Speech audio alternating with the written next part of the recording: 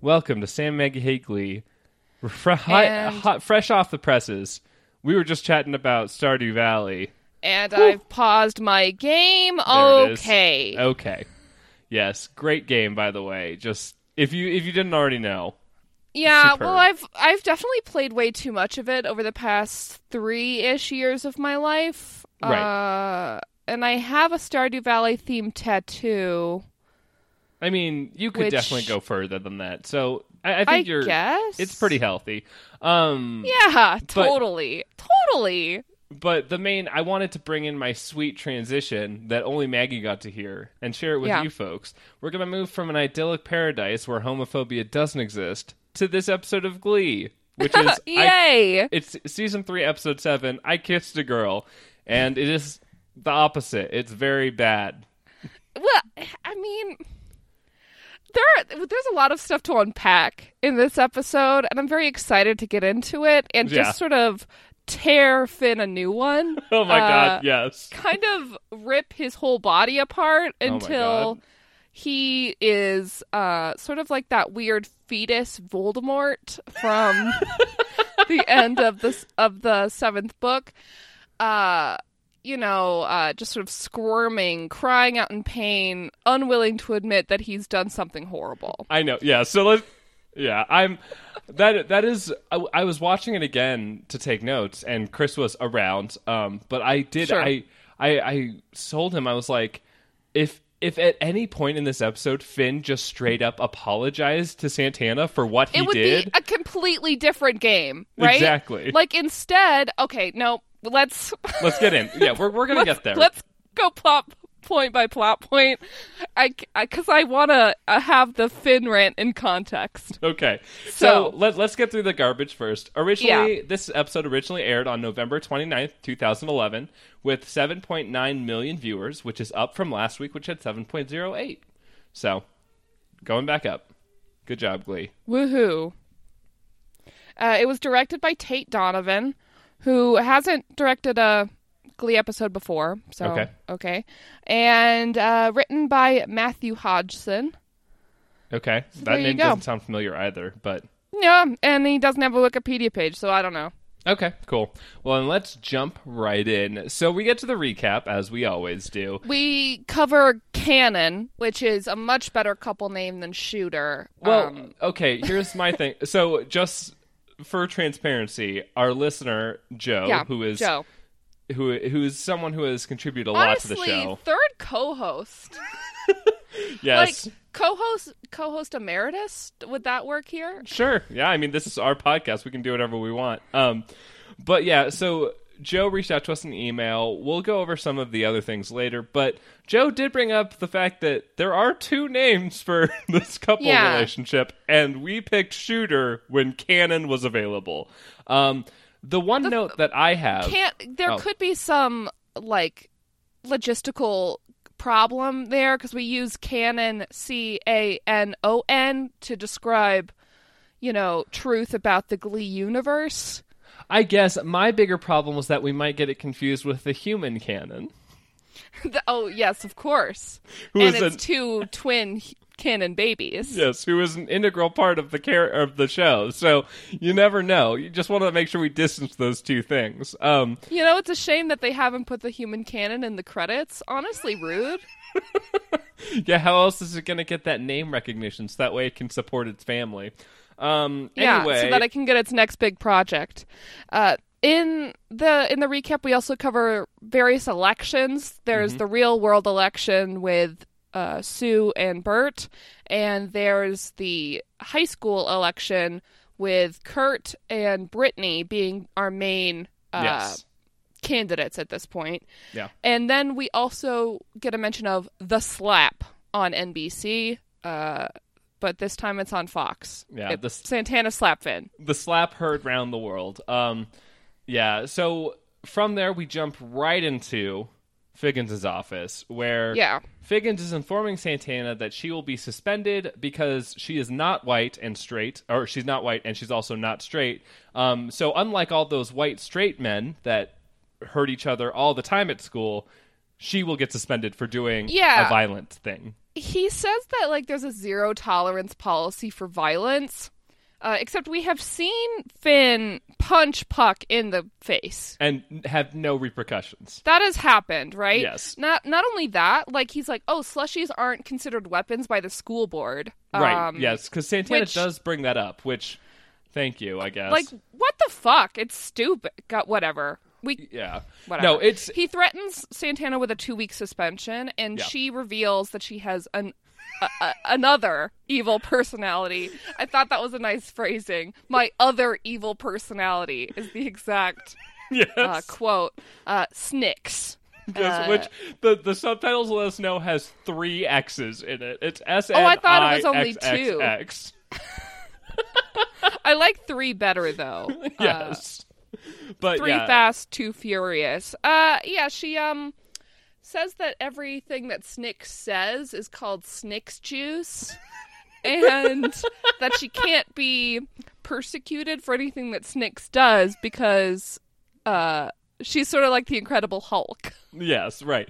Yeah, the big thing here is that this suspension will mean that she won't be able to go to sectionals. Yeah. And so what my theory is here, because in the back of this we have Will, who is vindictively horrible. supportive of this. Yeah, he's like suspension. with like a little smirk on his face. He's like, "You slapped Finn." Yeah. Fuck you, Will. Fuck off. Well, that's the thing is, it's obvious that Will is supporting this because it will cripple the Trouble Tones. Like, it's a vindictive vendetta that he has against Santana. Yeah, He and hates he has her. always like disliked Santana because she undermines his authority, rightfully so. And also because she's mean to Finn. Like, Yeah, and Will loves Finn. Yeah. Thankfully, Finn sort of picks up on what's going on here, and he's just like, she didn't slap me. Yes. Like, he just straight up lies when everyone turns to Finn, and he's just like, yeah, it didn't happen. I don't know what you're talking about. So, yeah, we haven't gone... I did make a note, and when I watched it the first time, I was surprised because Finn actually does something good for once in his life. Yeah, this is actually a good thing that Finn has done. Yeah, this lie is a good one. And Will is flabbergasted Yeah. that Finn would What are not you tell doing, the Finn? truth. Yeah. So then Finn clarifies that Santana will not get suspended if she didn't Yep. actually hit him. Figgins seems okay, I guess, whatever. And then we cut right to after this meeting. Santana Yeah. and Finn are talking in the hallway. They have a chat alone. Finn tells her that he lied because he wants a fair fight at sectionals with like the full Trouble Tones, and Santana's like, "Oh well, it'd only be fair if I didn't perform." Right. So, Yeah. and this is where we get the beginning of like a episode recurring theme where Finn mansplains Santana's pain. Yes. He's just like, "Listen, I think you're awesome, and I love that you are gay, and I love you, and I realize that you're only mean to everyone because you hold a lot of pain inside." But like, no, you're absolutely right. My note on this is that one of the things that I'm really it seemed obvious to me that Finn feels guilty. Yeah, that's totally how it feels. So the reason why Santana is outed is because of Finn, Yes. primarily, right? Like, Yes. of course, Salazar is an immoral, corrupt villain, but we never see him ever. Well, And like, yeah. but Finn is the one who like screamed at Santana halfway across the hallway about how she's ashamed of her orientation. So, Yeah, So- it's Finn's fault. It's obviously Finn's fault. The show It's Finn's refuses fault. to acknowledge that Finn knows it's his fault, but I will say it for the show. This is Finn's fault, and he should feel bad. And he Yeah. obviously does, which is nice, But he never fucking apologizes. Like, he can't seem to bring himself to say, hey, I'm sorry for outing you. Like, he never says that. And what's more offensive is the show decides that instead of having him apologize, he's going to be this kind of white knight figure that is supposed like crusading in for Santana's freedom to choose what her sexuality is, because they literally say that in the episode, and that pissed me off. They do say they use choose in that context, and it is very bad, very gnarly, and like, it's too much. It's too much. Yeah, so to forward the plot here, we'll have plenty of time to talk about how shitty Finn is. Because it'll happen a couple more times where he is vocally shitty. On that note, he shittily holds the suspension over Santana's head unless she comes to the Glee room to go through this lesson that he's made. Yeah, is manipulated by Finn for the rest of the week. Yes. There you go. So Rachel has a monologue in the next scene. She's walking down the hallway talking about how like she's worried about how Kurt's not going to win. She's tried to tattle on Brittany's like bribery of pixie sticks, but it didn't work because Figgins himself was eating a pixie stick at the time. Yep.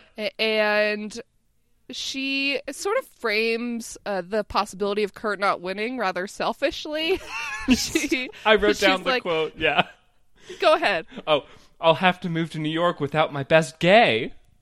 Oh, Jesus. Which she then brings up a couple Rachel. scenarios where, you know, she might need an emergency souffle, or I forgot something about her wardrobe. Like a makeover, yeah.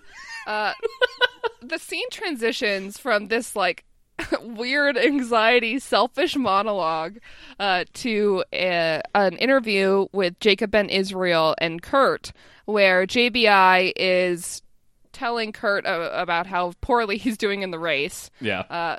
Kurt is ahead of nearly dead Rick the Stick, who is in a medically induced coma.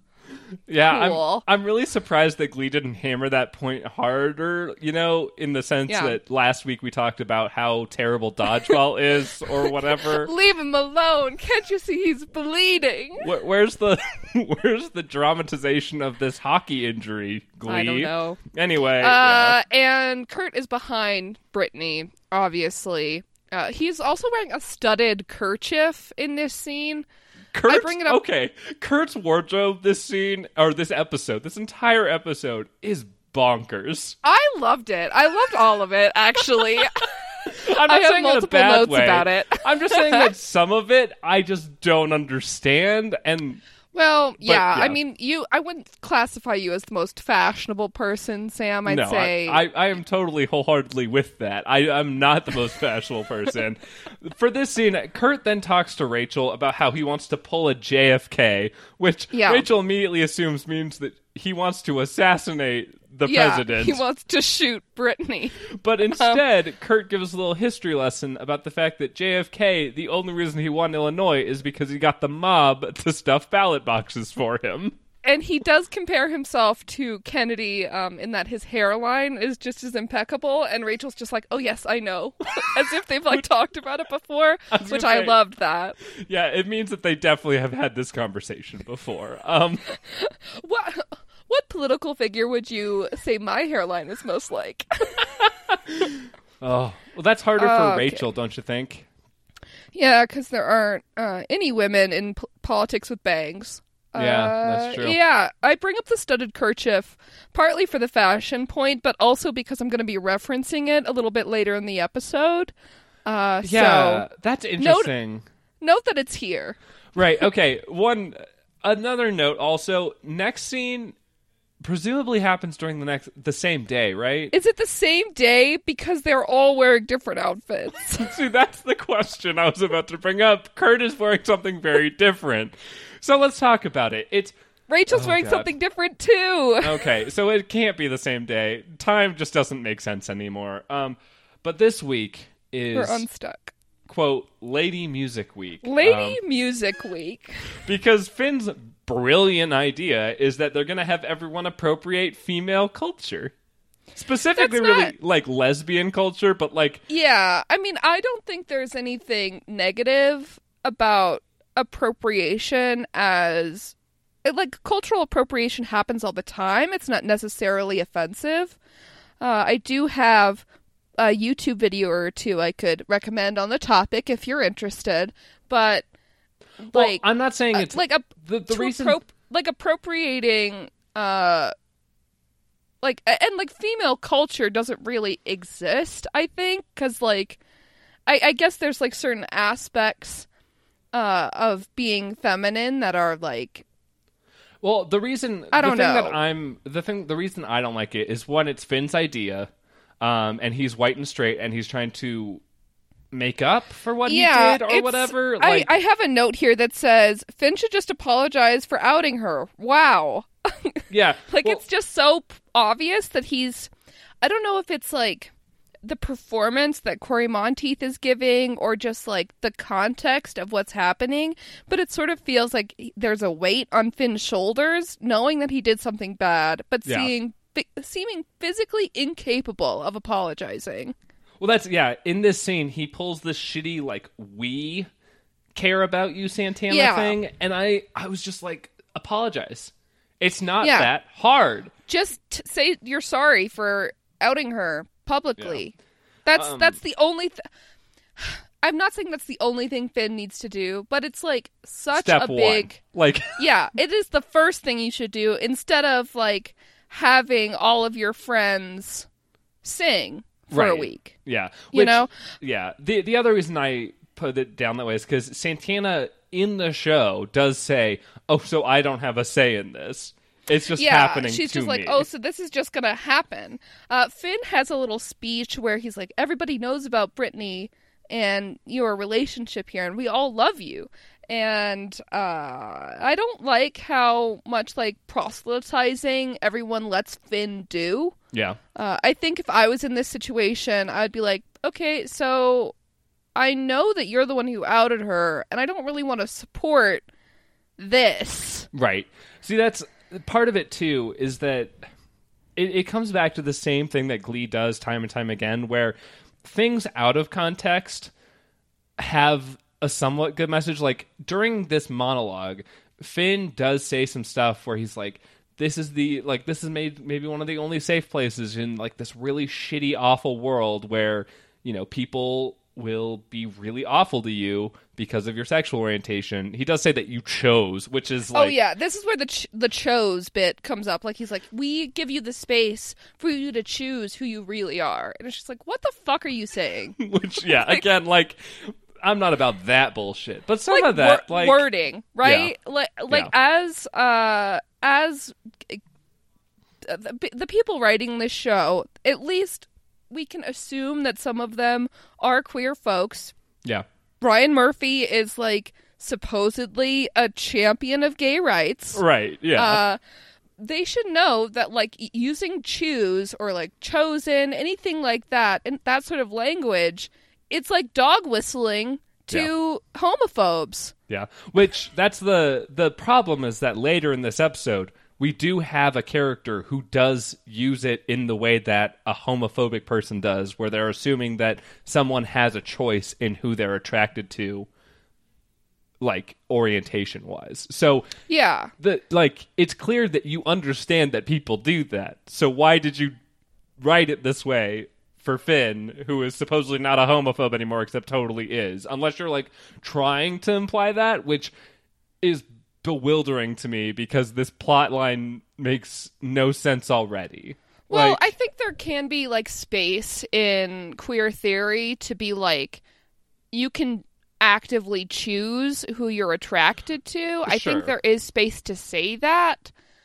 However, like in Glee, it's so boiled down to like these base ideas, right? That and like the target audience is so general that they shouldn't be using this sort of language. Like it's not chill, especially when they're trying to present this as the haven or whatever for being open and honest and for being loving. Who you are, for choosing to be who you are, right? Obviously.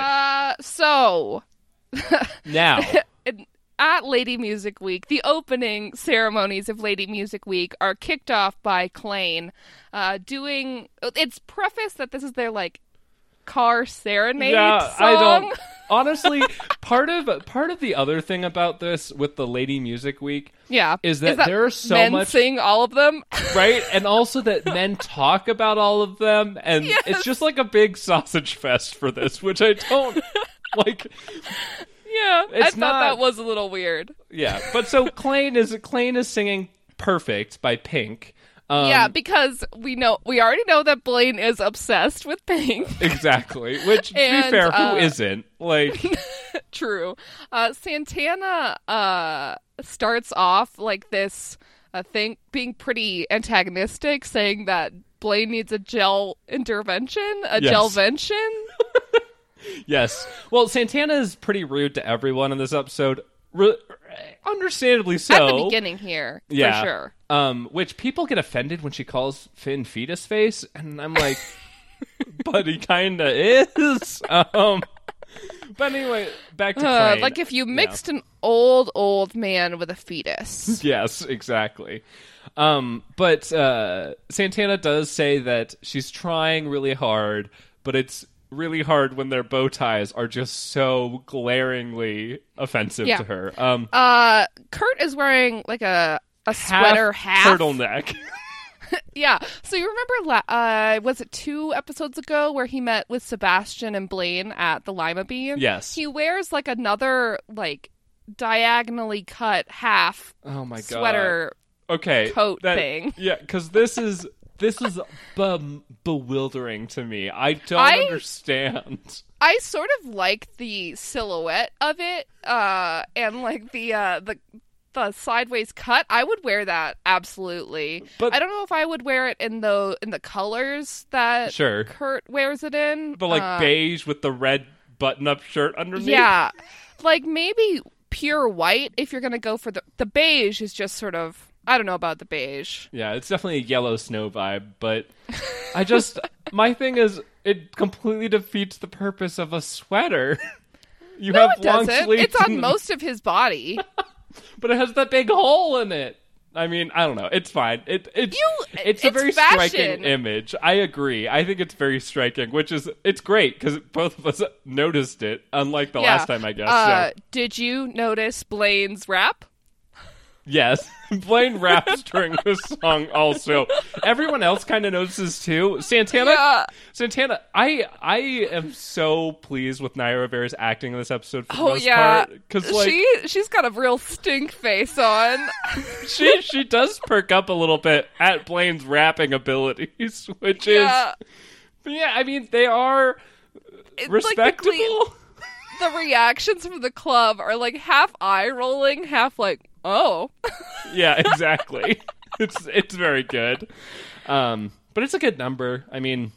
There are randomly violins. Yes. And, yeah, the number's fine. Blaine jumps around a lot. Kurt just sort of stands in one spot, unmoved. I mean, that's their aesthetic, Maggie. It almost definitely is. But, yeah. Santana ends the scene by thanking them for adding that horror to the others that have been... perpetrated in her life. Yeah, because it starts off with her being like, thank you for making me watch that horrible thing. Like, it's great. I love her so much. Yes. So the next scene is Sue's journal. Sue is reasserting her heterosexuality. Oh my god, yes. Well, part of it that's really funny Did you like the list? Yes, and also the she uses the phrase, people think I'm a friend of Ellen. Yeah, which is she never says people think I'm a lesbian. She never says that. No. It's just like, why would people think that I'm not into men when I've married myself? I have very short hair. I only wear tracksuits, and I coach a girls' sport. Like, yeah, which are definitely not indications of someone's sexual orientation, obviously. No. But the list is. Funny. I think it's also funny because Jane Lynch is a lesbian. So obviously a lesbian. Yes, that was part of it. Is I was like, she uses the phrase specifically, a friend of Ellen, and I'm like, I'm Yeah. pretty sure she is friends with Ellen in Yeah, real life. I'm so- almost definitely positive she's friends with Ellen because they go to the same hairstylist. Yes. So, But, yeah, she pulls out her There- black book. yeah, men. it says Sue's booty calls on the, like, embossed on the cover. Yes. And there is a funny moment where she's like, I need to find a booty call because I like men, even though I can't stand meeting or talking to them. She needs, like, a man arm candy for the campaign, basically, to Yeah. prove that she isn't a lesbian. Yeah. There are some pretty standout dudes in this booty call list. I have the full list. Okay, yeah. I Are mean, you, I are was you gonna ready say, for it? Let's not call them standout. I mean, they are, some of them I'm are... not saying that they're like impeccable people. I'm Okay. just saying that it's surprising that they're on this list. Sure, yeah. So there are a few who I don't know. Eric Stoltz. According to Wikipedia, Eric Stoltz is an American actor, director, and producer. Oh, okay. He played Rocky Dennis in the biographical film drama Mask, which I guess is not the Jim Carrey film. So yeah, Eric Stoltz, he sort of looks like if you gave Seth Green a jawline. Yeah, a little bit. Then there's Todd Bridges. Who's that? Different Strokes star Todd Bridges recounts abuse to Dr. Oz. Yikes. Then there's Vladimir Putin. Yep. That one is cute. It has like a little almost a heart above the eye. It's like a little like you know how some people dot their eyes with little circles? Yes. That's on that one. The Vladimir Putin one is cute because at first it says call through the Russian embassy and then that's marked out and then there's a home phone number. Oh, that's so cute. Because Putin, I guess, liked her enough to give her the direct line. Then there's Dan Quayle. I don't know who that is. American politician and lawyer who served as the 44th Vice President of the United States. Okay, sure. Then there's Stephen Baldwin. Absolutely a lesser Baldwin. Yes. She says that he's too needy, which I'm sure that's true. Then there's Oliver North. Who's that?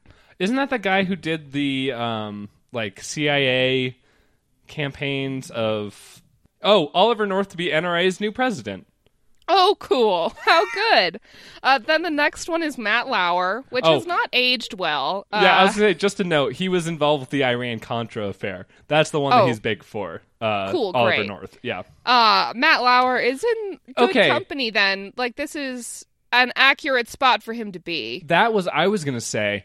Is this a Hollywood Insider thing? Yeah, I think it might have been. If you're putting a list of people that are Shitty kind of dudes. shitty together and you put Matt Lauer on it, like, yeah, I would say, I don't know if it was necessarily a joke. Yeah. Yeah. Well, it's a fun look. Maybe this is just a sign that Ryan Murphy himself is a time traveler. Yeah. Then there's Johnny Cochran, which I've heard the name before, but I don't care enough to remember who it is. And she closes off the list with David Boreanaz of Mr. Bones fame. Mr. Also- Bones. Also, he's Angel from Buffy. Okay. Oh, Johnny and now Cochran. he plays like a full-on, very army man on TV. Okay, I do need to point out, Johnny Cochran was an American lawyer best known for his leadership role in the defense and criminal acquittal of O.J. Simpson. Yep, okay, sure. So that list is fun, I guess. Yeah, but so Sue seems to settle on someone not named Eureka. She just says, Eureka, I found someone, which I was a little confused. If yeah. only it was Eureka O'Hara. Yeah, so... You know what I'm saying? She just comes in with that enormous hair loaf and is like, yeah, I mean, I look like a woman, but I'm a man. Yeah. Well, see, that's the thing. I don't know if that would help Sue so much with this whole... It really wouldn't.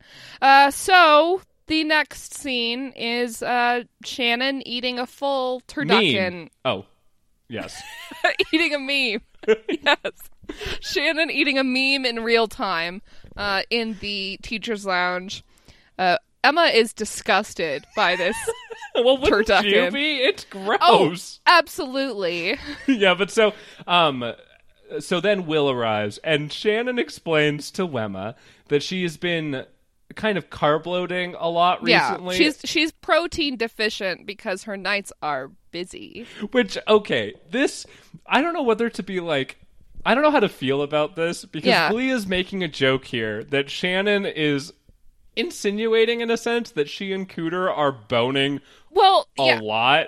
There is absolutely the visual metaphor, like, there's a cutaway to Shannon and Cooter weightlifting together, like him spotting her on the bench.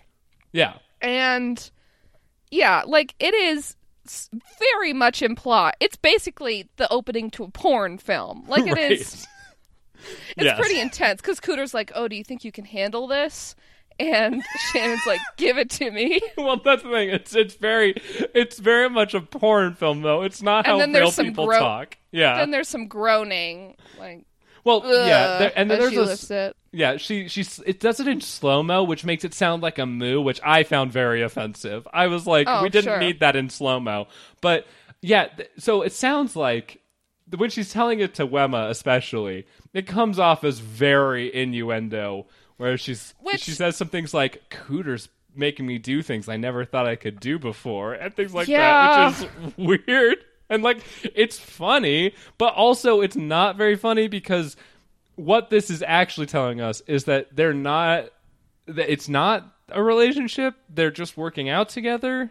Yeah, it's, confused for sure. I think, like, I'm not sure the sex metaphor by itself is inherently negative or anything. I think it's fine. I think it is kind of funny, yeah. Yeah, and the visual metaphor, like the cut and the editing of that little moment is well done. Like, it definitely implies what it's supposed to.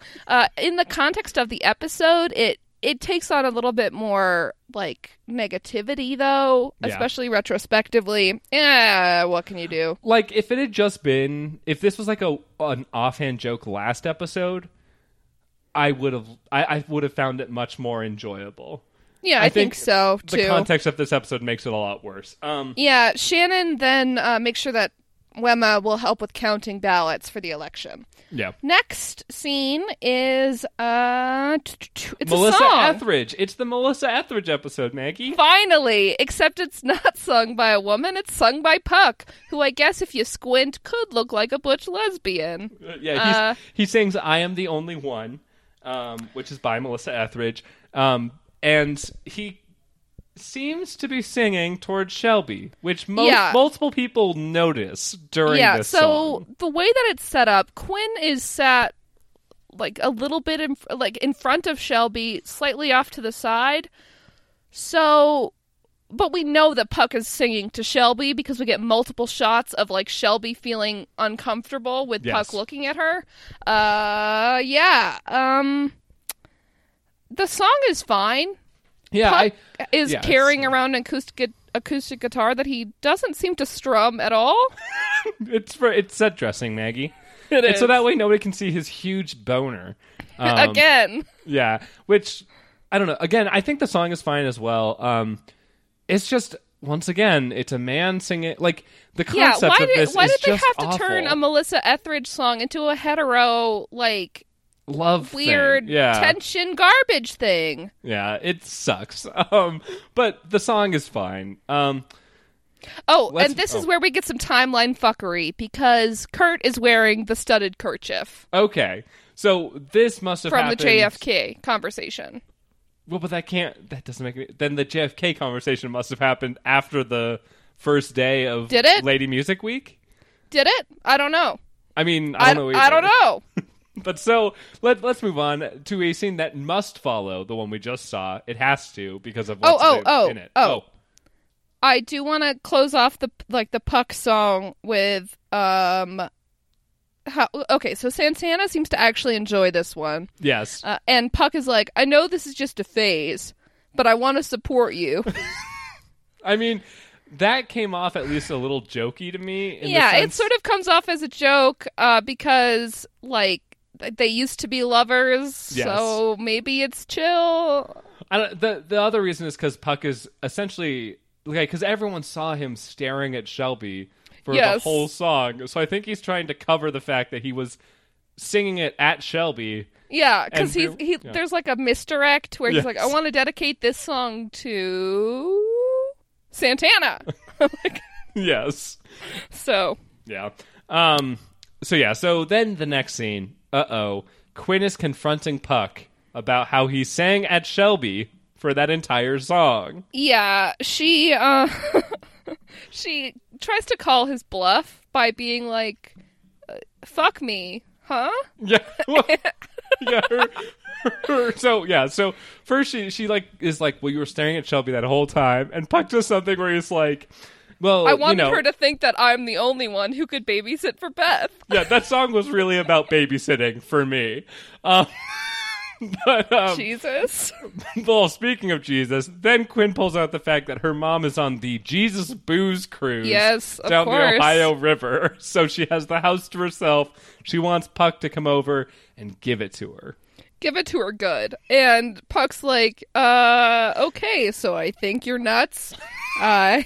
You are higher maintenance than Rachel Berry, and Oof. you're the most selfish person I've ever met. And he finishes it off with maybe like one of the best, but also like most terrible things to say to someone. Well, like one of the best Puck lines in a while, definitely. Yes, he tells Quinn, "I'd rather raw dog a beehive," which Well, we know he doesn't use condoms. Right, So well. he would be raw dogging the beehive, of anyway, course. yeah. Oh God, it's just I I don't really approve of calling Quinn crazy. Yes, because agreed. I just don't like that. yeah.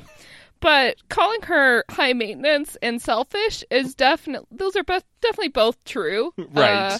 Yes. So No, that's true. Yeah, I agree. I am also uncomfortable with saying you're nuts to a woman. Yeah. Because it seems like it's a patriarchal misogynistic. thing. Yeah. It's gross. The next scene is some more gross patriarchal garbage. It's Finn and Santana at the lockers, and Santana's like, "You realize you're forcing me out of the closet." And Finn says, "It's the ad that's forcing you out of the closet." And this Right. is where I was like, but the ad is your fault. Yes. So you are Yes. forcing Santana out of the closet, and you're gaslighting her by telling her it's not you. Right. Well, so that's in addition to this, we also find out that apparently Finn's reasoning for all of this is that there was that kid who did the It Gets Better video that killed themselves. Yeah, So- like he's like, I'm doing this so that you don't commit Die. suicide. Yeah. and Which, yeah. it's sort of like cows Santana a little bit, which is Glee lying to us that this is Exactly. an all right thing to do. Yeah. And yeah, honestly, fuck Finn. Like Yeah. he can fuck right off. He can go die in a ditch. Which I put again, some of the conversation here is kind of sweet in the sense of like, I care about you, I want you to be like, you were my first or whatever, but the context of this is just heinous. Yeah, it's just awful. Finn straight up lying. Yes. It sucks. Yes. Which, speaking of this sucks, let's move to the immediate next thing, which is Finn starting a cover of Girls Just Want to Have Fun, but as a dirge. Yeah, it's definitely just sort of taking his mansplaining like argument to a musical level, Right.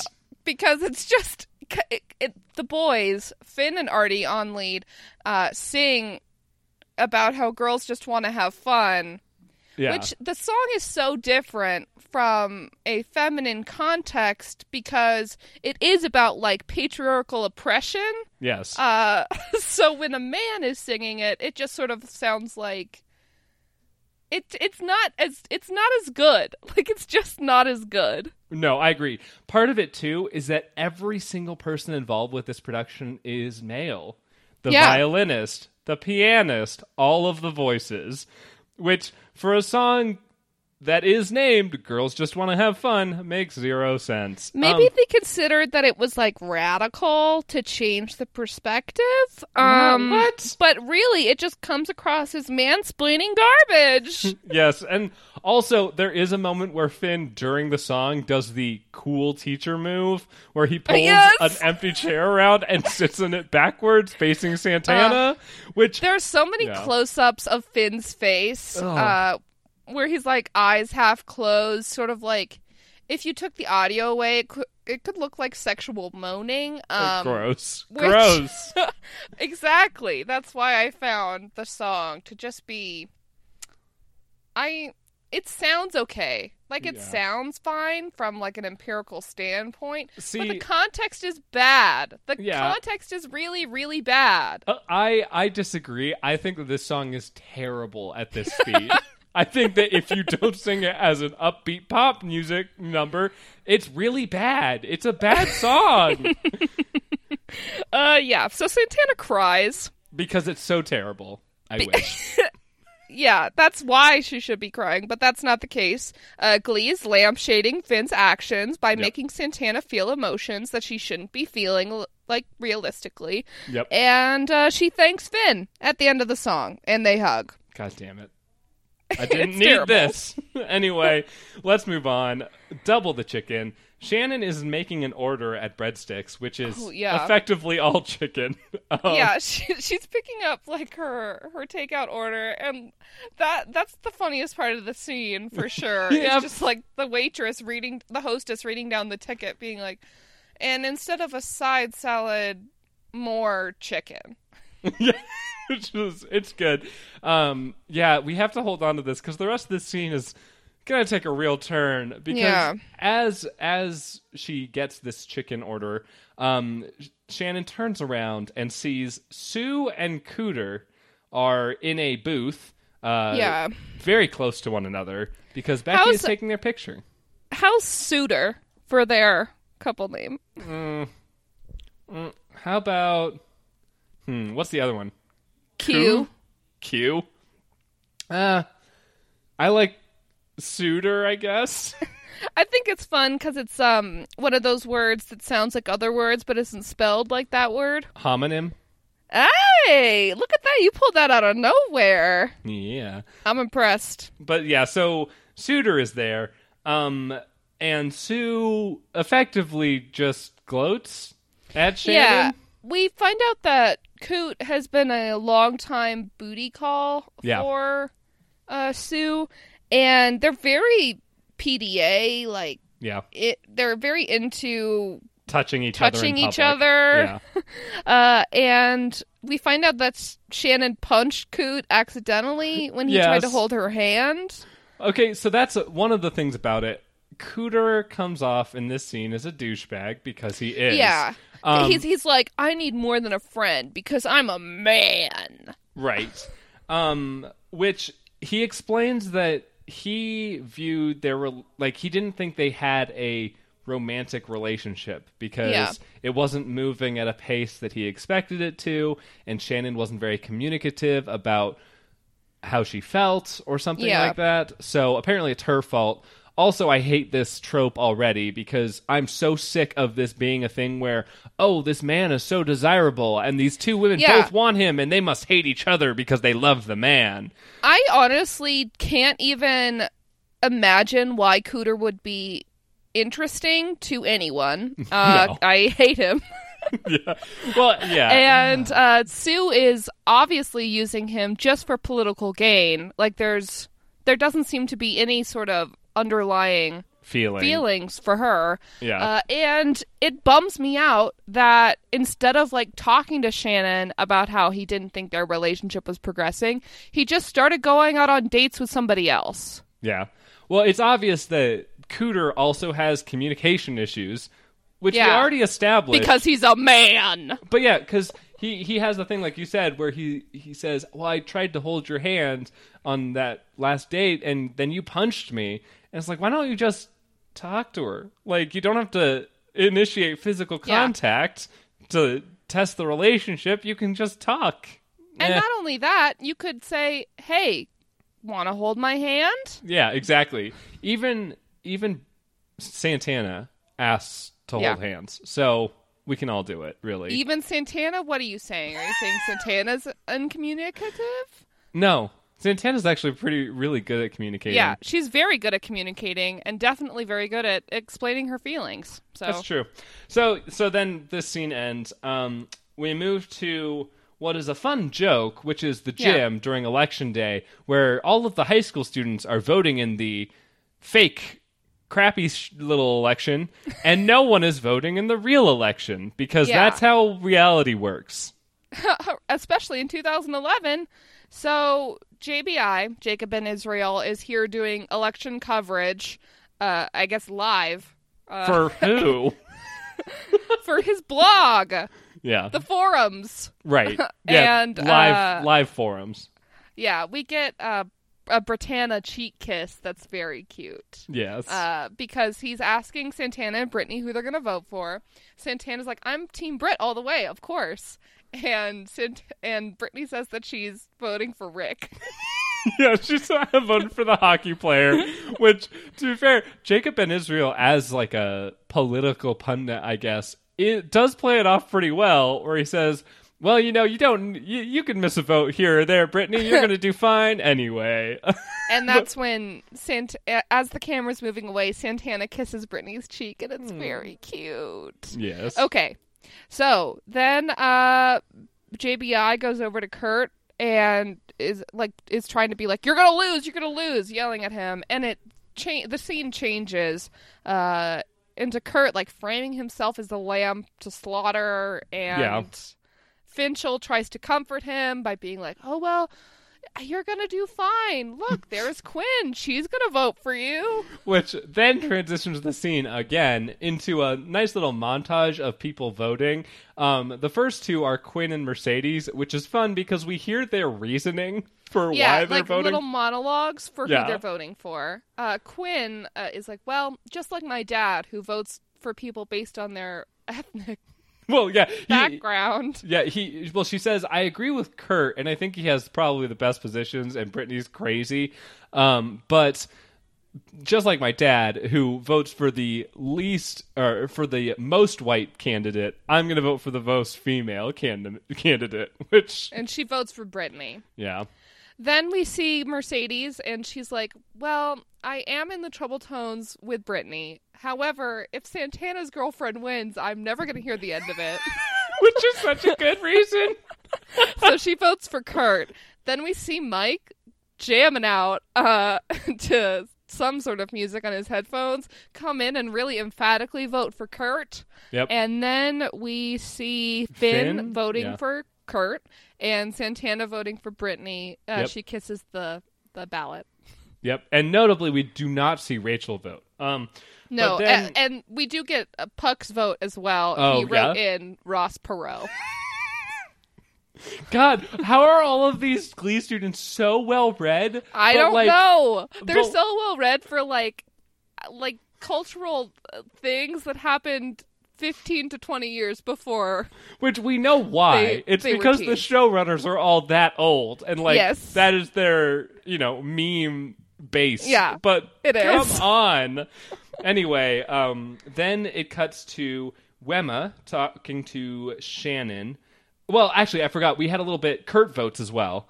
Do you think Kurt having anxiety about Nyada and stuff his like that life while he's in voting, general? Yeah. Do you think the modern equivalent to that Ross Perot vote would be like writing in Bernie Sanders or something? What's the Jill Stein? Maybe Jill Stein. Oh, Jill Stein. She's an anti-vaxxer, so don't listen to her. Also, she might have been supported by Russia, so who knows? Bernie too. So the next scene is Wemma comforting Shannon. We're still in the gym. Shannon is like the voting official. For both. She's got some buttons and stickers. Before we move on from that, I do like the I love voting, but the heart is an Ohio that's red. Oh yeah, that was cute. Yeah, and we see Sue and Cooter, who are there posing for pictures and doing an interview or something. They kiss, like, really. Make out, yeah. Yeah, it's some heavy PDA. And Becky, like, delivers a... like Polaroid? a Polaroid of the pair kissing to Shannon. Like, hey, this is for you. Sue wanted to rub it in your face. Yes. Because that's the Sue or Shannon is telling Wemma, oh, she's here to rub it in my face, and Wemma is like, no, that can't be it. It's just a political stunt.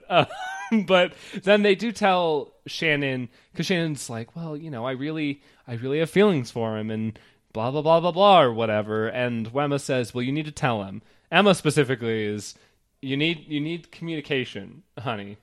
Yeah, do it. You just need to say your feelings. Yes. And we also get a very like awkward line where Shannon's like, I feel like my emotions just sound like a sad country song. Right, which is supposed to be a transition, but... Yeah, it's supposed to foreshadow the oncoming non-diegetic number, which is the Dolly version of Jolene. Yep. It's fine. Yeah. I feel like it's out of Dot Jones's range, honestly. It's interesting. I think it's done in an interesting way for the fact that Dot Marie Jones has a lower range. I actually kind of like it, but sure. The problem, once again, like we've said multiple times this episode, is that the context of this is awful. I'm sick of it. Like, I don't want her. I don't want Shannon. Like, I don't see what Shannon sees in Cooter, and I don't give a shit as he's terrible. Yeah, because this song essentially is in that like line of trope of two women fighting over a man, and I hate that trope. So it's gross. There's like a weird section where she's seemingly like visually comparing herself to Quinn and Sue. Yeah, because instead of auburn hair, like in the original song, it's golden hair. Yeah, and we see Sue like doing her makeup in the girls' bathroom, and then also we see Quinn doing the same. Yes, which I don't know if they're supposed to be. I honestly have no idea at this point. It's very weird that the Quinn bit is brought up. I guess it could be a visual representation of Shannon dealing with like normalized femininity and like how she doesn't fit into that idea. Sure, I don't think Glee is anywhere near deep enough for that. Yeah, it's definitely not. This pool is very shallow, Maggie. It is. It's only up to her ankles and then just barely.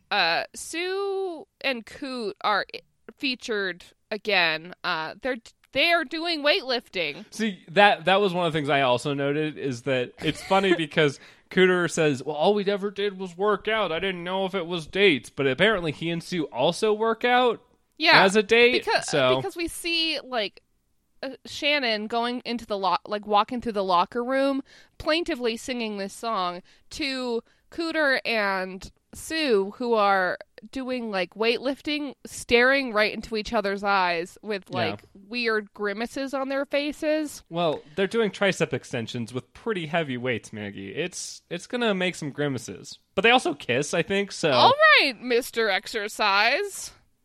Okay. Yeah. I don't know. I didn't know what the move was. You're fine. But no, they like kiss also, but it's off screen. Like their heads get close to each other when we only see the tops of them. And I'm just like, what is happening? Like... Jane Lynch has something in her contract that she can only have 2 heterosexual kisses in any episode of TV. Mm-hmm. Makes sense. I bet. Then the scene ends with a nervous Rachel coming in to vote. Because Rachel like cuts off Shannon's revelry, like non-diegetic song bit by being like, "Are you all right, Coach Beast?" And she's like, "Yeah, I'm fine. How are you, Rachel?" And Rachel's like, "I'm fine." Well, that's the thing that's weird about it, is Rachel is like, "Are you okay?" And then Shannon's like, "Are you okay?" And Rachel's like, "Yeah, I think so. Okay, bye." But that's the end of that scene. It foreshadows the future, Maggie. Oh, wow. You know, it's really amazing how artistically driven Glee is. But anyway, how narratively well-crafted the story is. Yeah. So the next scene is Santana getting accosted by the male gaze. It's great. Hooray! Weird. So it's post commercial. Santana's walking down the McKinley hallway, and she gets a once over from a couple nerds. Yeah. Well, but it's gross. yeah, the thing is, it's like very like gross once over. Yeah. I mean, to be fair, most once overs are actually pretty gross now that I think about it. But these in the, lecherous like, nerds are yeah, just... like, in the like teenage boy way that is only accomplished by teenage boys being disgusting. Like, yeah, and yeah. Furthermore, we get a talking, disgusting teenage boy. It's sophomore captain of the rugby team, right? Yeah, I didn't even write down his name, though. His name is Josh Komen, Ugh. and he's like, hey, Santana, that commercial was hot. You know, I think that you just need a straight man to straighten figure you out. Yeah, it's disgusting. And then the Trouble Tones and the Glee girls sort of converge on to Josh Komen to destroy him. Yes, I do like this, even though I'm not a big fan of like the growth. I mean, I think this is one of the better ways. Yeah, I think portraying teen boys as gross is accurate, and which I mean that's fine. Well, we've complained in the past about how Glee too accurately portrays some things of like homophobia and like bullying stuff, but I think it's fine, especially in this way where they then shut it the fuck down, where they have all of these female characters go, hey, you're an asshat and none of us would date you even if we, like, he calls them all lesbians at one point, and they're like, it doesn't matter if we were because we aren't going to date you. Like, yeah, and this is the thing about this song, because this is where they're going to sing I Kissed a Girl together. Yeah. That's the name of the episode. Yeah. I have a note that says, what if they were all gay, though? I was complaining while I was watching this to Chris, where I was like, I'm going to have to pick this as my best number, but I don't want to because this song sucks. Like, yeah, I mean, the song itself, lyric for lyric, is about, like, pleasing men with like female, like women on women sex stuff, which is not great, obviously. No. Katy Perry has gone through quite the ringer, I would say, about the lyrics. Deservedly. Of course. And like I said, it's just I watch this and just think what could have been, you know? Yes. Well, that's, and part of it too. So they're singing "I Kissed a Girl." They goes down the hallway into the choir room. Yeah, it starts in the hallway. Did that happen? I don't even know anymore. I would wager not, but I mean, because it transitions directly, like they walk into the choir room while singing to finish the number. Yeah, I mean, well, they did something like that with Girls, or Who Run the World, Girls. But that one happened for sure. Are you sure? Okay. I mean, it's very good, so I guess I don't care. Because that number was good enough that it inspired Rachel to run. Right, yeah. For office. Right, but I don't know. I guess it's a nice way of fighting back against all those lecherous nerds that really were gross, but I'm not mad at, like, the visual transition of it. No. It's just, like, definitely very musical-esque, so doesn't fit in with a lot of other Glee framing, but hey, whatever, right? Yes. Rachel and Santana are on lead, of course, because Santana's an amazing singer, and so is Lea Michele. And and Rachel has something in her, Lea Michele absolutely has something in her contract about how many songs she gets to sing, so. Right. Yes. My note, much like an earlier song, is that there's too many dudes.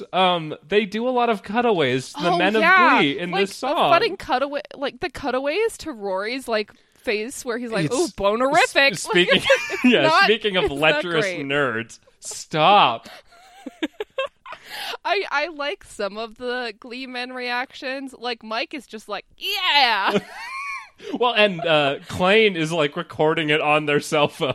Yeah. So that's pretty good, too. Of course. But yeah. Katy Perry's a gay icon. I don't I guess it's sort of a crutch that Glee falls back on a lot, is that they have to have a male framing device for a lot of things. Well, the three showrunners are all men, so of course they Yeah. tell all of their stories from a man's perspective because they're pieces of shit. And the director and writer of this episode are both men. Yeah, which So- this episode, it really, really well explains what they're trying to do here and like why this is like a white knight Finn situation of like, oh, men will make it okay for you to be a lesbian, Santana. Watch us go, like. But yeah. Yeah. So at the end of this song, Santana triumphantly tells everyone that she came out to her parents and they were fine about it. Yeah. I don't know why that happened off screen. Well, Maggie, one, they Who didn't knows? want to get more actors. They already got Yeah. some actors, but they want to get more Yeah, actors. they don't want to have to hire more brown people. Also, I think part of it is that, and this is one of the things that I'm not sure if I'm happy or upset about this, but I think Glee didn't adequately address the fact that this, like, as it's playing this thing up where Finn is like, oh, you know, we're all your best friends and we don't care who you are, but we know the world outside is really shitty. Like, in reality, like, a lot of homeless youth are LGBT because their Yeah. parents kicked them out because they, Yep. yeah, and I think That is a completely realistic reaction to happen here. yes, You know, which, like but, it is yeah. definitely not out of the bounds of what could have happened. Yeah, which I feel like instead of addressing that really, like, because Santana kind of brings up that like possibility with some of the other like when she slapped Finn, she's like everyone's gonna know, Yep. which like kind of leads to this idea of like, oh my god, like maybe this won't be okay.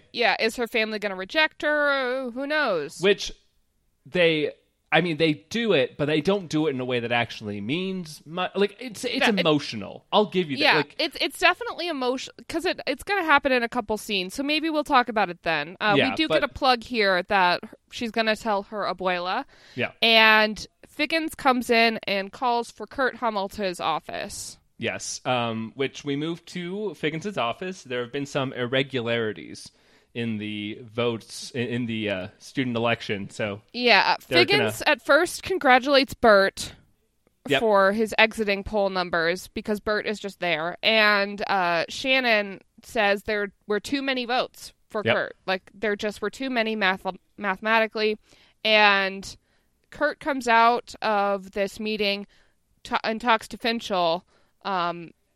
And that's when Rachel confesses, like after Kurt leaves and is like, I'm going to get suspended. Rachel confesses to Finn that she did it. She stuffed Yeah. the ballot boxes. which we get a cut scene of her doing that. One of the things about the like bit where they're in the office is that Kurt says he's like, "Oh, I did consider I cheating, thought about doing that, and Bert's but I like, didn't." "What?" And like all of the adults give him the same awful like I don't know what the best term for this is, but the like most shitty adults like looking down on a kid Yeah, look where they very all like condescending. they all like shake their heads and like look down at the ground, and I'm just How like, could you even consider that? but yeah, You scum. but yeah, and so yeah, he's worried because he's not going to get into NIADA, he's not going to get to go to sectionals, he's not going to be going to school. Yeah, he his didn't dreams are win. gonna fall apart, and he's gonna have to manage a Sonic burger, Yes. which is a weird way to say Sonic. Also, Well, Maggie, maybe they're trying to avoid any copyright issues. Maybe Sonic wasn't okay with being in Glee. it's America's Drive-In. Okay, it So- should take any advertising it gets. We'll come back to that, but in the meantime, Puck knows the quadratic equation in Yeah, we're in geography class. We're in Hagberg's geometry class. Okay, but no. But No, earlier, because we know that. Yeah, we know that perhaps Irish lady is the geometry teacher. but also Bless earlier, you, Sue Sylvester. yeah, well, and also earlier this season, there was that cutaway of Brittany being an idiot, and she's in geometry. Hagberg's In geography, class, and Hagberg is like, "What's the capital of Ohio?" And Brittany says, "Oh, it's literally the same classroom. It's the same teacher." She like what? I don't they know. only- I don't do they- know. do they Okay, and only have- we're not supposed to know. It's not supposed to matter. Well, I was gonna say maybe the joke, like maybe there is like a thing here where Glee is just trying to like we have one other actress that does all of the teaching, like in every and other. I think it's fine. Like, Yeah. No, I think it's fine it too. It doesn't need to. They don't need to have this fleshed out universe. I think it'd be funnier if they were more direct about Yes. it. Like if they made more meta jokes about it, but they don't. No. So. Well, I was gonna say, it's like, did you see the thing that came out today about how apparently in Arrested Development they originally were gonna cast a different actress for Anne for every episode, but once they had Mae Whitman, they had Mae Whitman on, she was just so unremarkable that they were like, That's "We'll just so keep you." Because Mae Whitman's amazing. She is, and yes. Anne Egg wouldn't work. Well, I mean, it kind of still Without her. does. But yeah. Oh, God. So, in this geometry class, there's Puck, Blaine, asleep Tina, and Artie. Tina is full on, like, all the way asleep, head on the Yes. desk at Yes. the beginning of this scene, which I thought was funny. Blaine has, like, a what reaction when Puck knows the Quadratic. equation. Well, all of them kind of do. Like, Tina wakes up and is like, "What?" Puck says that he knows this equation because He does the books for for his pool business, which I. So maybe he needs it to like calculate the the square footage of a pool to know how much he's going to charge people. No, that's not it.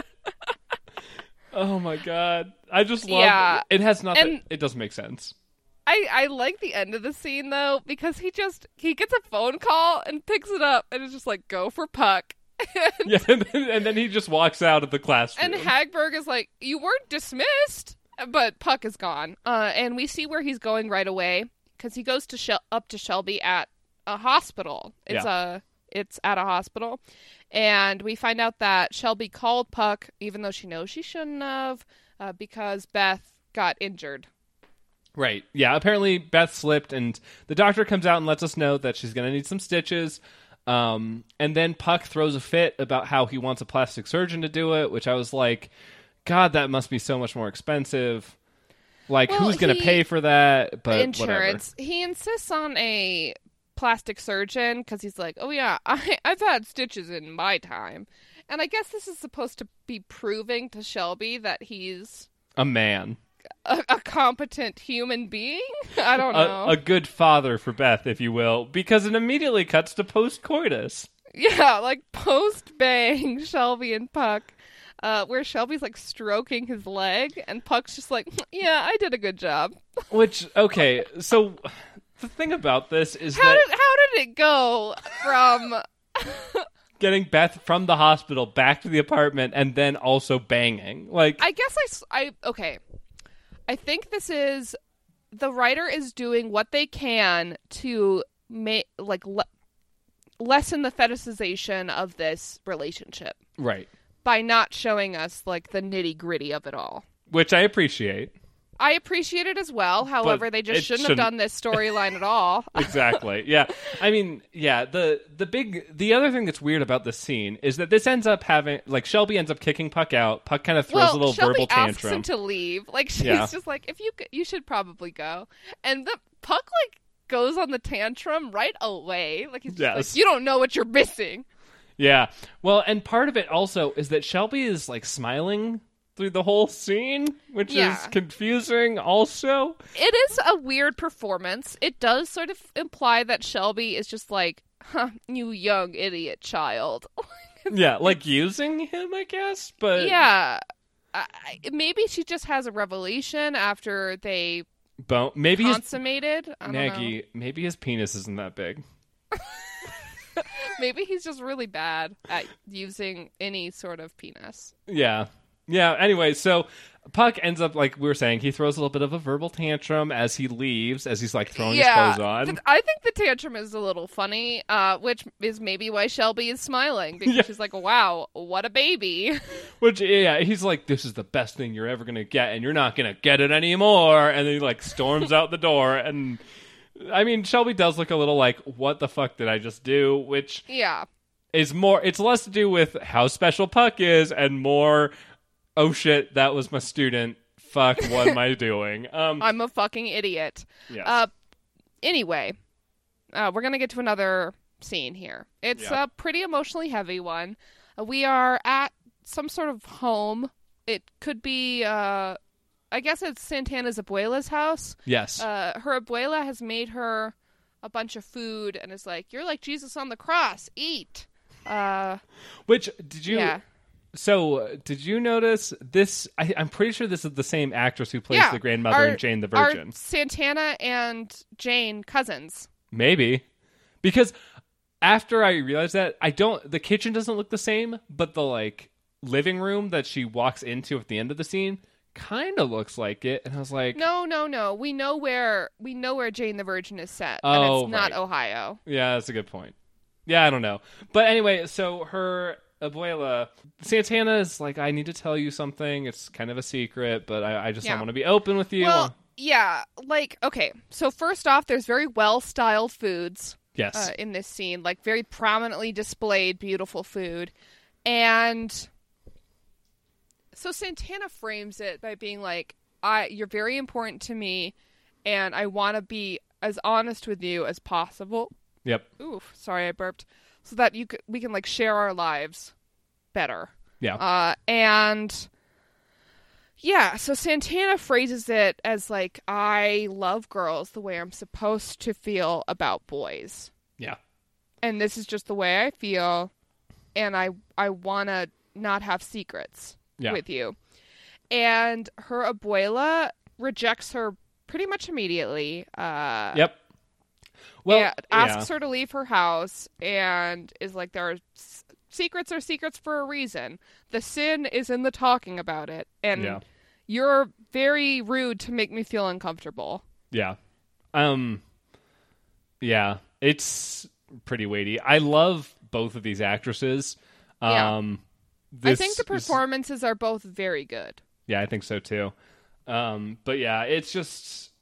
I put down a note that Santana does have a nice monologue, both in when she's like her explanation of how she feels is very sweet. She says some things about how she loves Brittany, and like Brittany's relationship with Brittany is kind of showing her what people are talking about when they say that they love people, which is beautiful and lovely. And then there's also a little bit about the, will you just expect me to keep this a secret?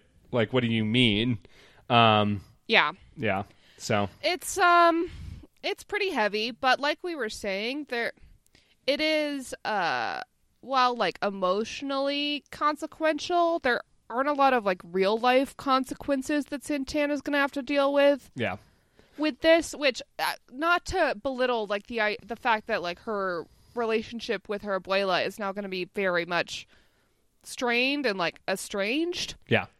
But she's not homeless. Right. She wasn't thrown out of her home, and she wasn't like threatened with death. So... Exactly. See, that's part of it. Is I appreciate that Glee is doing something to address the fact that, you know, just because we had the one story where Kurt, like, sure, like his peers were really awful to him, but like his dad was super accepting and like, but that's not how it is for a lot of people, especially especially given the time period. Like, I'm sure it's still that way nowadays, but like it just feels like 2011 was so long ago at this point. Mm-hmm. But like, which sounds stupid when I say it out loud, but like, in 2011, I feel like it was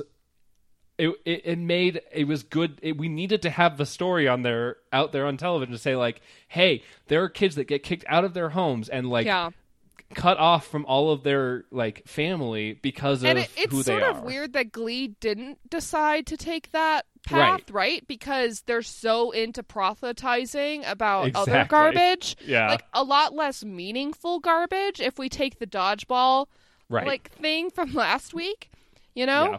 Which, I mean, I don't know. Maybe for once they realized that even though Ryan Murphy is this like gay voice icon or whatever, I don't think any of them have real experience with losing. They're a little bit family too privileged. It. Yeah.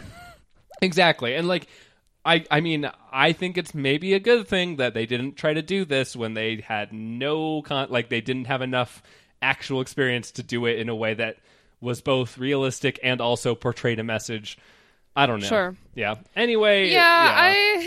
Maybe they were worried they were going to tread over well-worn ground because Quinn got kicked out of her house. And Sam is already homeless.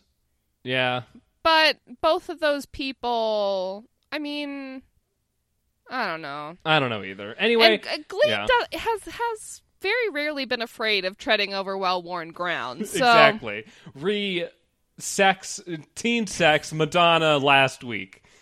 Once again. 2 weeks ago. Yeah. Yeah. Okay. Then we flash right to Puck and Quinn mackin' hard, which is a great transition from a very emotionally weighty scene between two family members who are now getting each other out of their lives.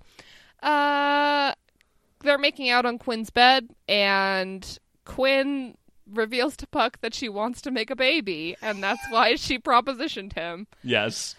Yeah. And then which is, oh my god, like after Puck realizes this, he's like, "You're a mess, and you have been a mess since I knocked you up." Yeah, which I did write. I think it is nice that Glee is finally like admitting something here, where they're like, we kind of just ignored Quinn all last season, even though she had just had a baby, Quinn, because she definitely had some problems. Right, exactly. But he talks about Puck does a this weird is more thing. Mansplaining, by the way. Exactly, because he mansplains her worth to her. Like he's like, you know what, you're gonna get out of Lima, Ohio. If anyone was, it's gonna be you. And Quinn is like, oh wow, I guess amazing. So. And then she demands cuddling. Jesus. She's like, we're not going to have sex, but you are going to spoon me. Yes. It's happening. Yeah. Which does lead Puck to, like, because they cuddle, and then Quinn is like, so you said that thing about angry sex earlier, which Sam and Maggie didn't talk about at all, but who gives a shit? And then Puck, like, we get one of the, like, helicopter, like, plane. Yeah, like the whirring. The whirring and like zooming out and like fading to black as we explain everything. It's implied that Puck is going to tell Quinn about Shelby. Because he's like, I have a secret, but you can't tell anyone else about it. Oh my God. Never a way to start a sentence with anyone, especially Quinn though, maybe. Especially Quinn, because she's obviously not in her right headspace. No. Okay, so the next scene is Sue and Cooter discussing Sue's loss and what's going to happen between them now. Shannon shows up. Yep, and Shannon kind of announces that she's not going to give up in her pursuit of Cooter. She also professes her love. Like, she says, I'm in love with you, Cooter. Cooter is gross. Yeah. Because he's like, I like you, but I like Sue also. Which I thought that was maybe heading towards a Sister Wives kind of idea, but... Yeah, it's sort of... Could go to that, but it could also go to, let's watch you mud wrestle for me. Because Sue also refuses. She says, I've lost everything else. And I haven't had I haven't had any happy moments in my life since the day that Becky, and she used the word waddled, which I am not okay with, but Becky came into my life. So Cooter's the next best thing after that, is what she says. Sure, whatever. I want to close the scene by asking you, Sam, how do you bench a wildebeest? Carefully. Yeah, I think you're right. But yeah, so that's what Shannon says she's going to do to prove her love. Yes. So then the next scene, we're wrapping up Lady Music Week. Because it's the closing ceremonies for Lady Week. Now we're only going back to singing man music, obviously. Will and Shelby kind of, like, as the teachers, I guess, have a little speech. Where they talk about how they're going to be much more empathetic in their competition at sectionals now. Which I don't think that's true. I don't think that was ever true. Like, no. Honestly, we've seen... It's actually kind of funny. We've seen more empathy between, like, mostly because we see it between the Glee clubs and other characters who are in the show in other choirs at sectionals. But that's because they're characters in the show. Like, the first season, we didn't give two shits about the other choirs because we didn't know anything about them. So, like, obviously they're not very empathetic towards their, like, rivals when we don't know anything about them. Whereas, like, last year with the Warblers, everyone was really happy and nice to Kurt because Kurt was their friend. So, Yep. So Kurt congratulates Brittany on becoming president. Yep. And it's notable that Rachel is not there. Yes.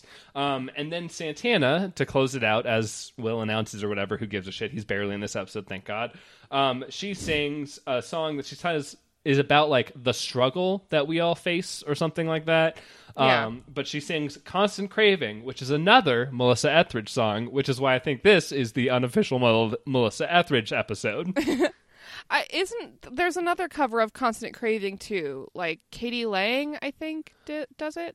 I'm not sure. I think I'm looking it up. Okay. But anyway, so Santana sings this, and then we get some montages underneath, as we normally do with an end of episode song.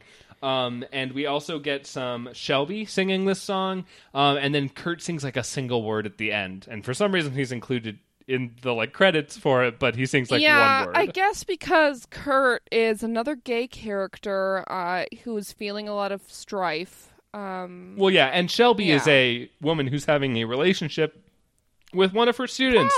She's having a relationship problem. Let's just say that. Quinn has, like, a weird face on. Yes, for most of this scene, and, like, Tina is even like, Quinn, are you okay? Like, right before they start singing. Yeah, she's she like, she's glaring at Shelby, which is rightfully so. If she knows what we think she knows, we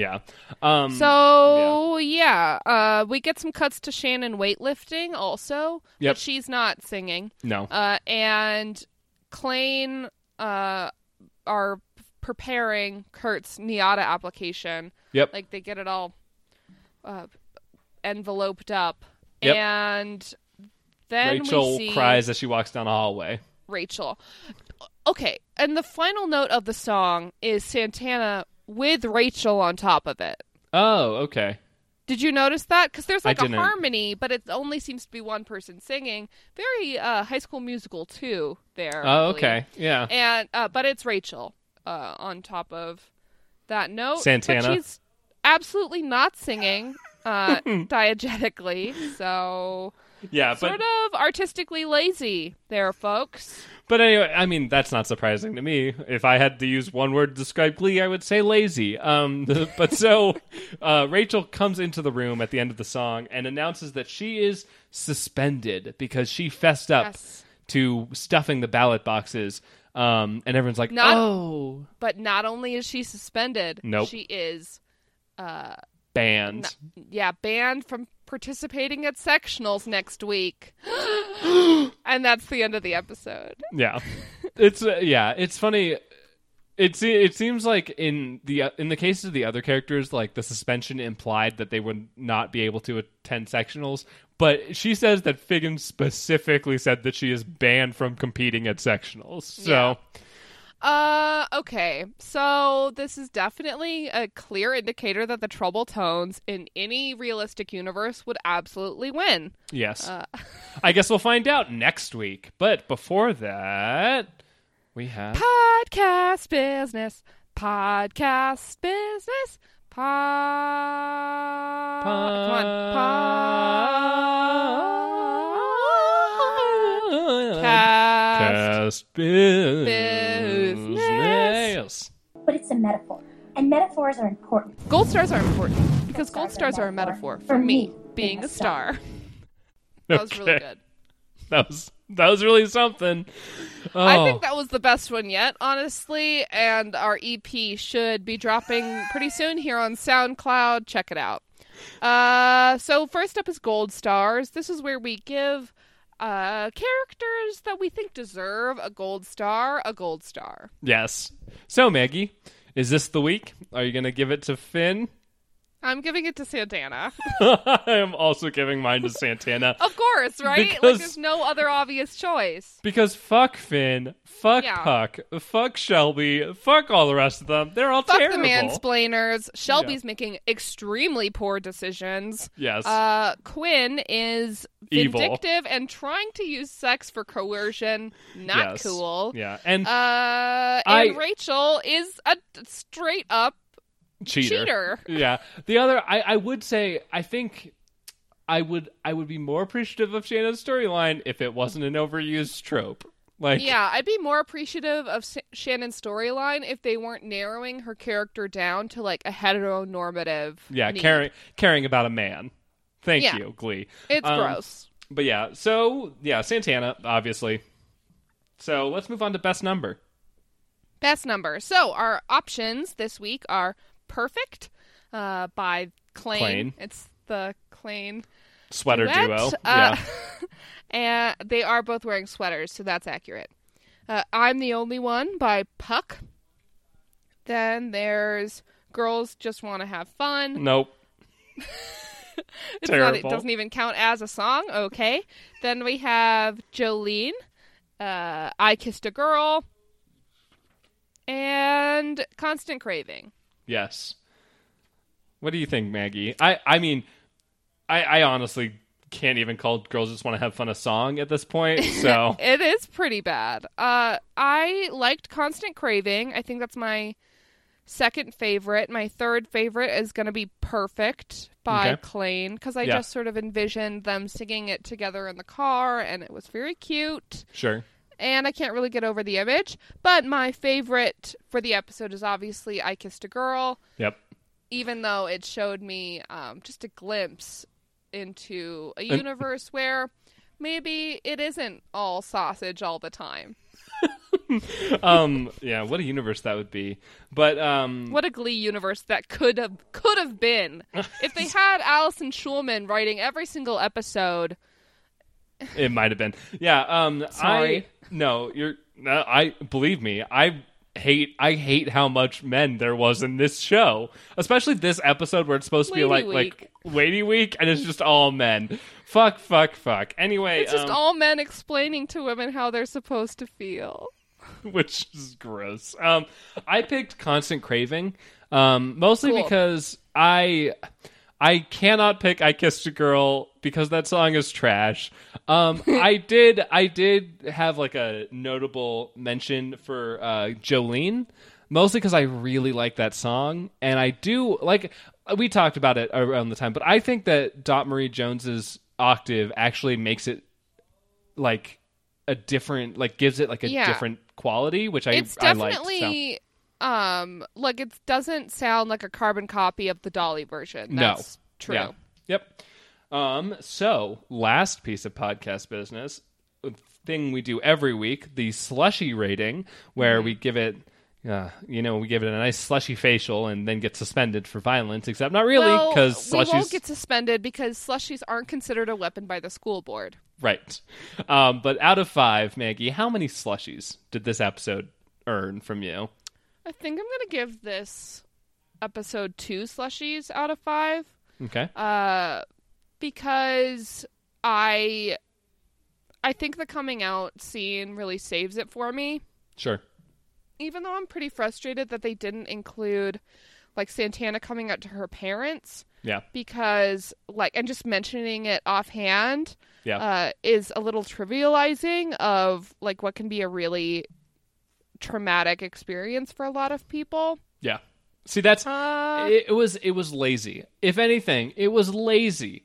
yeah. Like, whatever. Instead, yeah. And I like that the Quinn, Puck, Shelby stuff is sort of coming to a head.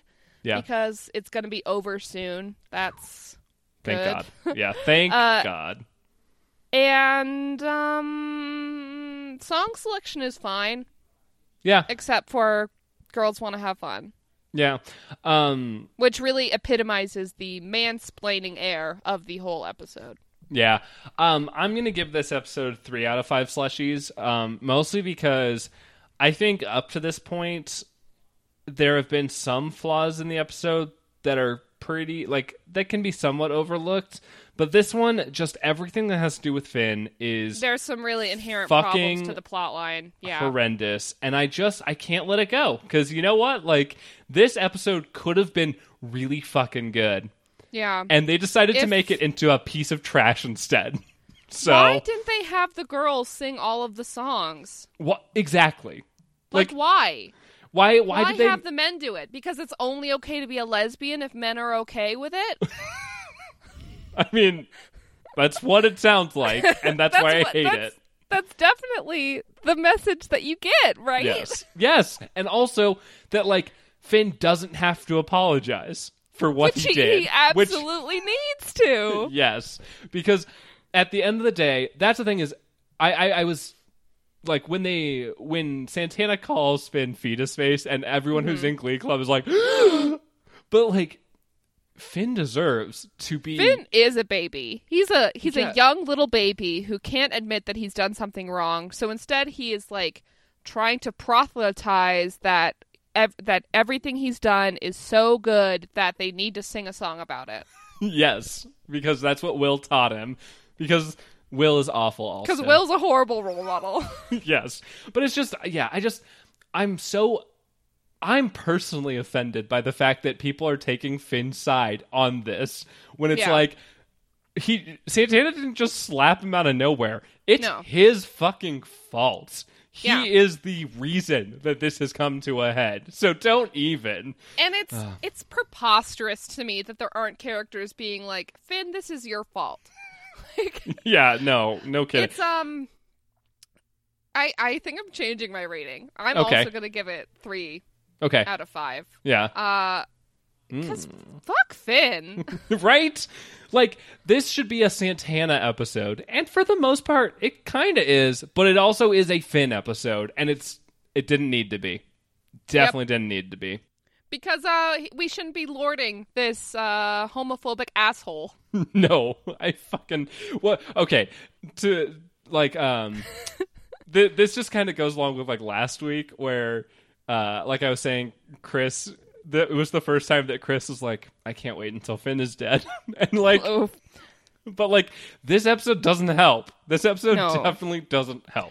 And earlier in our recording, I did call for Finn's death, and I sort of want to apologize for that, because I understand that it's not the character or the actor's fault that this is happening. It's just very shitty writing. Yes.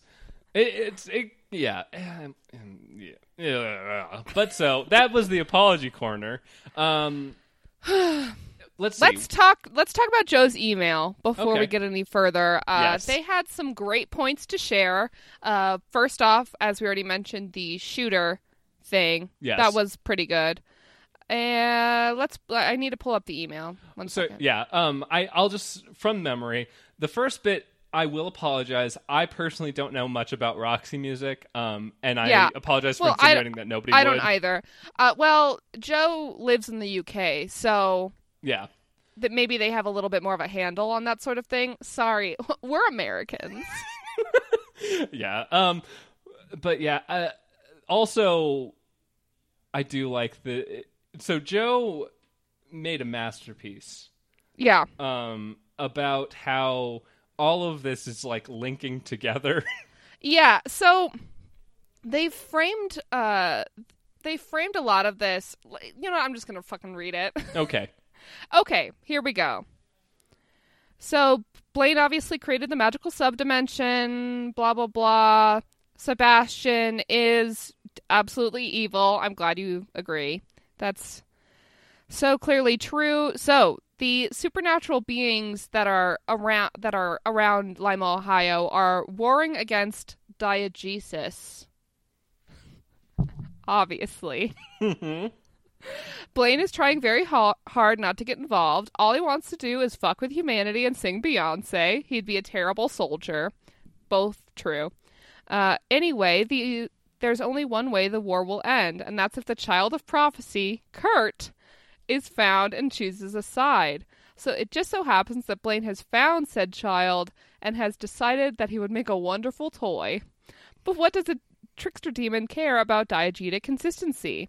But now that Sebastian's turned up, which means that everyone else knows about Kurt. And if someone else knows about Kurt, you can bet that people on lots of sides, on various sides of the diegesis conflict, will know as well.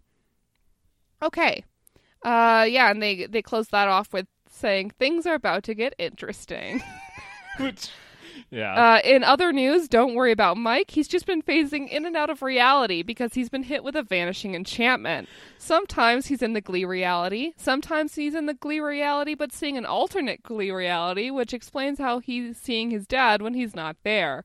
Sometimes he's in the Glee dreamscape, which makes sense as he keeps showing up in other people's fantasy sequences. See, that really is like maybe the killer point for that is that Mike does appear, like they reuse all of the characters in each other's dream sequences. It's because Harry Shum Jr. is such a like charismatic. Yes. He's like a charismatic what's body charisma? I don't know. Body charisma. He's got body charisma. So even when he's not talking, he's, Yes, you can feel him in the room. Yes. But that's because he's vanishing between of course. dimensions. And then let's close off this little bit, okay? And sometimes he switches reality entirely and is a glittery immortal warlock living in Brooklyn, which it's fine. The enchantment will wear off eventually. Nothing to worry about. I definitely want to read whatever fan fiction Joe is talking about here, because I'm really sort of all about that. Yes. I was kind of hoping that maybe there's another television show where Harry Shum Jr. Is there another television show where Harry Shum Jr. is that? Because I need to consume all of it yesterday. But it's very good. Oh, thank you so much, Joe. I think, honestly, most of our metafiction has come from Joe, so, that's not true. We came up with the Blaine being evil by ourselves, and the Brittany being an alien, which are the two main ones, right? Well, and Sue being a time traveler came from Joe. That did come from Joe, yeah. Which definitely. is kind of a big part of it now, that it seems like Blaine, because based on the Roxy Music thing, Blaine might also be, as he is an immortal demon, likely. Blaine is ageless, right? Because he doesn't conform to human time structures. But I don't know. It's very good. I'm very appreciative, Joe. Your emails always give me so much happiness when it comes to Glee, which is nice. They're always very good. And thank you for telling us about Roxy Music, because we were both too lazy to do the work. Yes. But also, this diegesis war is an interesting thing, because the show itself seems to be on a side, and that is against. Yes. Well, that's I was gonna say, I think mostly because I'm not entirely clear on the diegesis war, but if what I'm seeing makes it, it's like the war against a narrative, or like the war against a cohesive narrative. But so anyway, if that inspired you in any way, you can also contact us, just like Joe has. And I do have another note from a different fan. It's my partner Devin. This is a quote that they gave me last time they were listening to an episode. Here we go. The Finn shot where he's glowing angelically is a visual representation of Rachel's compulsory heterosexuality. So there you go. Okay. Yeah, that makes... I mean, if we're seeing it through Rachel's eyes, and Rachel's programming has, has the dial set to hetero. Yeah, it makes a lot of sense. Well, thank you to Devin for that as well. And if you have anything, just like Devin or Joe, you can contact us either using Twitter, we're at snmhateglee, or email snmhateglee@gmail.com. Yep, you can also check out our Instagram, which is snmhateglee. Sometimes we post screenshots of texts. Yes. That's fun. You can check us out individually at other places. Sam has a podcast about Magic the Gathering called All Out Brawl. Yep, and Maggie has a website. It's mcar.biz. And you can also find our Instagram, mcar.jpeg, JPEG. Cool. But yeah, I think that's just about everything. Next week, we'll be back with Season 3, Episode 8, Hold On to 16.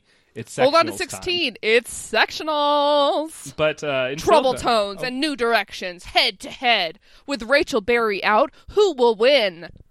I mean, the Trouble Tones should The Trouble win, Tones. but we The know Trouble Tones should win. we already know who is going to win. It's new directions. Yeah. So anyway, next week we'll talk all about that. But until then, I've been Sam.